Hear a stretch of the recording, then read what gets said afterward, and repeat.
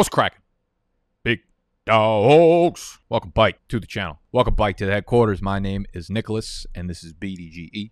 Big Dogs Got Eat. And y'all should consider subscribing. I'm going to fucking force you to subscribe by the end of the summer, so you might as well do it now so I stop yelling at you. Okay? Today, I'm talking about three dudes skyrocketing, shooting up my rankings 2021 fantasy football for a number of reasons. Maybe I just didn't do thorough enough research the first time around, okay? And now we're digging up the skeletons of the past. Maybe there's injury news. This is the time of the year where training camp reports are coming at us left and right. It's like fucking a highway, and you're standing in the middle of it, and we're just getting slapped in the face left and right with nonsensical things coming out of beat reporter mouths, okay? So it's my job to decipher to y'all what's important, what's not important. We're going to do that today. Three guys in which the news or the analysis that I've been doing as of late is moving them rapidly up my rankings, okay? Three dudes, 2021 fantasy football, skyrocketing up there. That's how excited I am right now. I sounded like a fucking rocket right there. Before we do so, let's tuck our shirts in. Mine's already tucked. Let's stop yelling. Let's eat.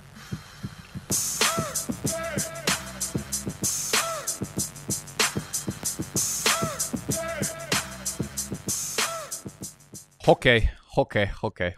Number one on this list, Kyler Murray. You've heard me talk about him a number of times recently in the last video, in the last probably two videos, but I cannot stop drafting. I started, when I start getting really high on certain players, I start doing more underdog drafts, okay? And if you're not already drafting with me on Underdog, we will link the app download button, first link in the description, okay? So your iOS, Google Drive, whatever the fuck kind of mobile app you're using, whatever kind of thing you're using, it'll take you straight to the App Store, and you can draft with me on Underdog. But if you're drafting with me on Underdog, don't expect to get Kyler Murray because his ass is mine. I don't care what type of league you're in. I don't care if it's one quarterback or if it's super flex, because I believe he's got legitimate league-winning upside. Last year, from weeks 1 to 16, Kyler Murray was the number one overall player in fantasy football.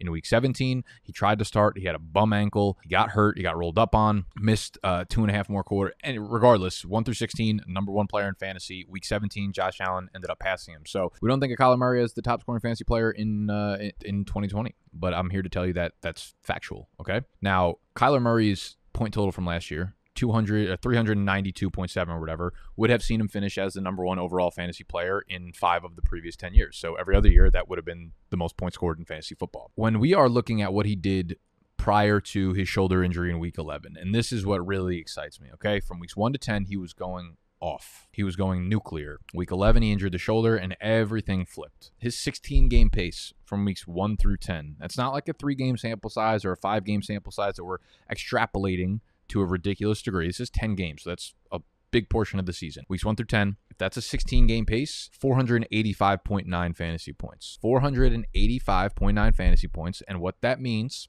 for the simpletons out there is he would have had the single greatest fantasy football season of all time. That's what that number means. And it wasn't close. Prior to this, had he done that 16-game pace, Lamar Jackson held the record. 2019, 415.7 fantasy points. Patrick Mahomes, the year before him, 415.1. Both of them thumping and thrashing to a degree that not even my landlord would be upset about. But Kyler Murray, listen to what I just said. Lamar and Patrick Mahomes both scored 415. Kyler Murray was on pace for 486. That is 4.7 fantasy points per game more than those two, who were the single highest fantasy seasons of all time. Not just 4.7 points overall, 4.7 points per game. That is a massive advantage. And yeah, they're talking about Kyler's going to run less, but listen, elite athletes just run. They just do what they do best. It's not a decision to be made. If anything, he's going to be more careful when he's sliding, when he's running. Elite athletes, athlete. That's what they do, and that's what Kyler Murray is. You bring in Rodney Hudson to be a good anchor on the offensive line as one of the better centers that was available in free agency. You bring in Rondale Moore, an explosive guy who can get him some yak after the catch. I just think there's no way that Kyler Murray does not finish as one of the top 2 quarterbacks in fantasy this year, and I legitimately think he has league-winning upside in one quarterback leagues. I think that he could be Lamar Jackson 2019, Patrick Mahomes 2018. So I'm all in on Kyler Murray. He is shooting up my rankings as I get more and more into my player analysis. Okay, after Kyler, we're going to move over to the wide receiver position. And this Dallas Cowboys wide receiver is skyrocketing up the rankings again. I continue to get more and more shares of him in best ball. It's not Michael Gallup. It's not Amari Cooper. It's not Blake Jarwin. It's not Dalton Schultz. It's not Simi Fehoko, who I do like in Dynasty, pick him up, put him on your taxi squad. It's CeeDee Lamb. It is CeeDee motherfucking Lamb. I'm getting more and more worried about this Amari Cooper foot, lower body injury cleanup that he just got, okay? Now, Cooper got put on the PUP, and I don't know, the offseason, the summer PUP, it means less than a fucking you up text. Doesn't mean much for right now. But Jerry Jones is coming out and saying that he won't practice until after the first preseason game. That worries me a lot. Whenever we're already projecting a player to be week to week in August, consider me nervous. And I can see I'd be a lot more optimistic about it if he was practicing in limited fashion, and then they're like, we're not going to play him in preseason games just because we're being cautious with it. I don't know, man, but this sounds pretty fucking bad to me. It sounds a little bit fishy to me. And you look back at reports in like early to mid-June, Cooper was reportedly 2 to 3 weeks away from getting onto the practice field. So that was lie number one. We are fully through July, and that was a report from early to mid-June. He was 2 to 3 weeks away. Now we're a month and a half later, and he is still 2 to 3 to 4 weeks away from getting onto the practice field. Injury lies tend to lead to more injury lies. It goes from he'll be ready for training camp to he'll be ready for the preseason games to he'll be ready for week 1 to forcing him onto the field and getting re-injured in week 3. Now, the next man up on this Dallas offense who's going to explode because of the Amari Cooper, whatever the fuck's going on there, is Mr. CeeDee Lamb. CeeDee came in as a rookie. He's got the draft capital, obviously. Unbelievable prospect. 111 targets, 74 catches, 935 receiving yards, 5 touchdowns. You also add in his rushing total. 10 rushes, 82 yards, and a touchdown. So he actually went over 1,000 yards from scrimmage as a rookie. He's already a very, very good separator as a receiver. He was a dominant prospect. And the thing that I think is most important here, again, is in my video I put out last week, which I will link in the description. You guys should go watch that. We listed fantasy wide receivers this year that have elite ceilings. And I talked about this Dallas offense as a whole for a while. And I talked about what it means to have Kellen Moore as the OC calling the plays. And it means a hell of a lot because we have a 2-year sample size now in which they are the fastest paced team in the NFL. And that leads to insane volume. And we looked at a few different charts in that video, which broke it down. Basically, what it did was look at the projected passing volume for this offense, right? We looked at pace. We looked at what we could project in terms of just overall pass attempts from Dak this year if he's healthy.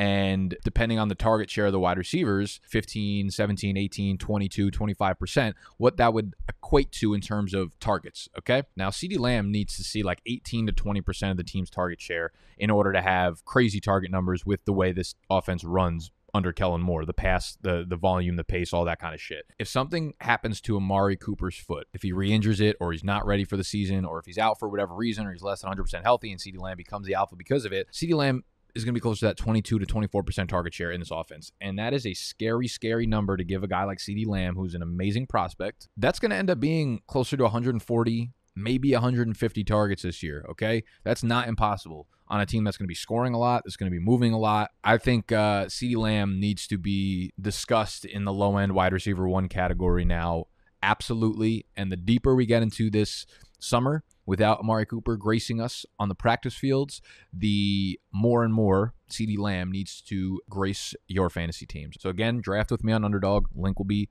down below. Get your CeeDee Lamb shares, and when you deposit $10 on Underdog, use the promo code BDGE. They're going to throw you $25 on top of it. All right?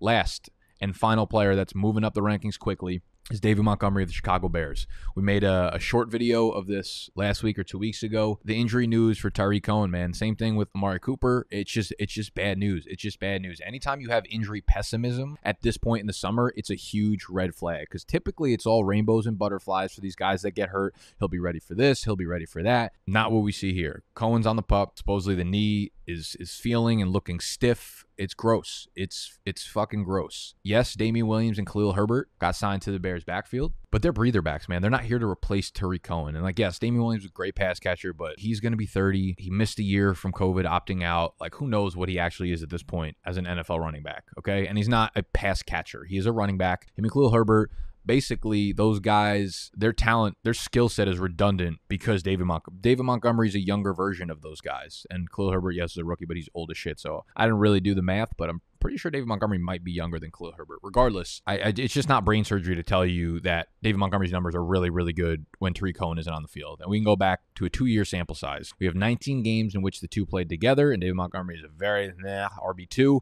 And we have 12 games in which Tariq Cohen is out.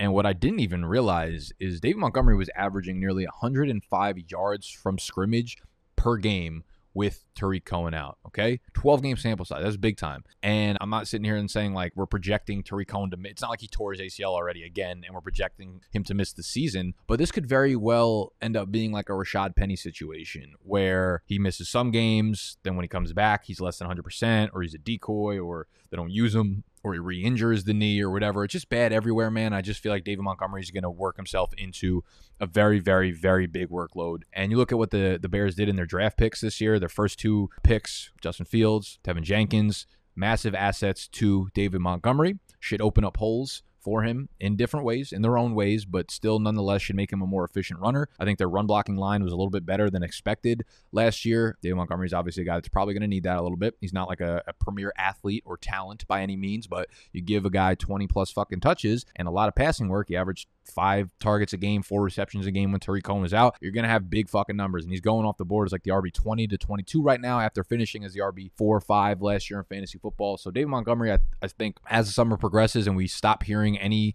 news about Tariq Cohen being back on the field and looking spry and looking sharp, same thing with Amari Cooper, the more they need to be moving up your rankings. So draft Kyler, draft CD, draft David Montgomery, subscribe to my channel, draft my ass, and hit the thumbs up button if you enjoyed the video. That is it for today. I'll see y'all tomorrow. As always, I love you. Goodbye.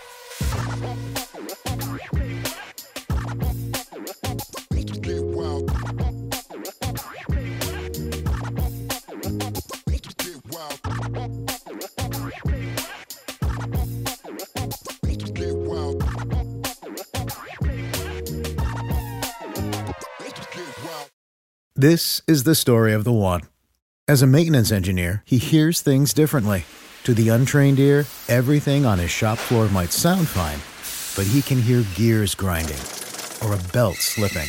So he steps in to fix the problem at hand before it gets out of hand. And he knows Grainger's got the right product he needs to get the job done, which is music to his ears. Call, click Grainger.com, or just stop by. Grainger, for the ones who get it done. When you need mealtime inspiration, it's worth shopping Kroger, where you'll find over 30,000 mouth-watering choices that excite your inner foodie. And no matter what tasty choice you make, you'll enjoy our everyday low prices, plus extra ways to save, like digital coupons worth over $600 each week. You can also save up to $1 off per gallon at the pump with fuel points. More savings and more inspiring flavors make shopping Kroger worth it every time. Kroger, fresh for everyone. Fuel restrictions apply.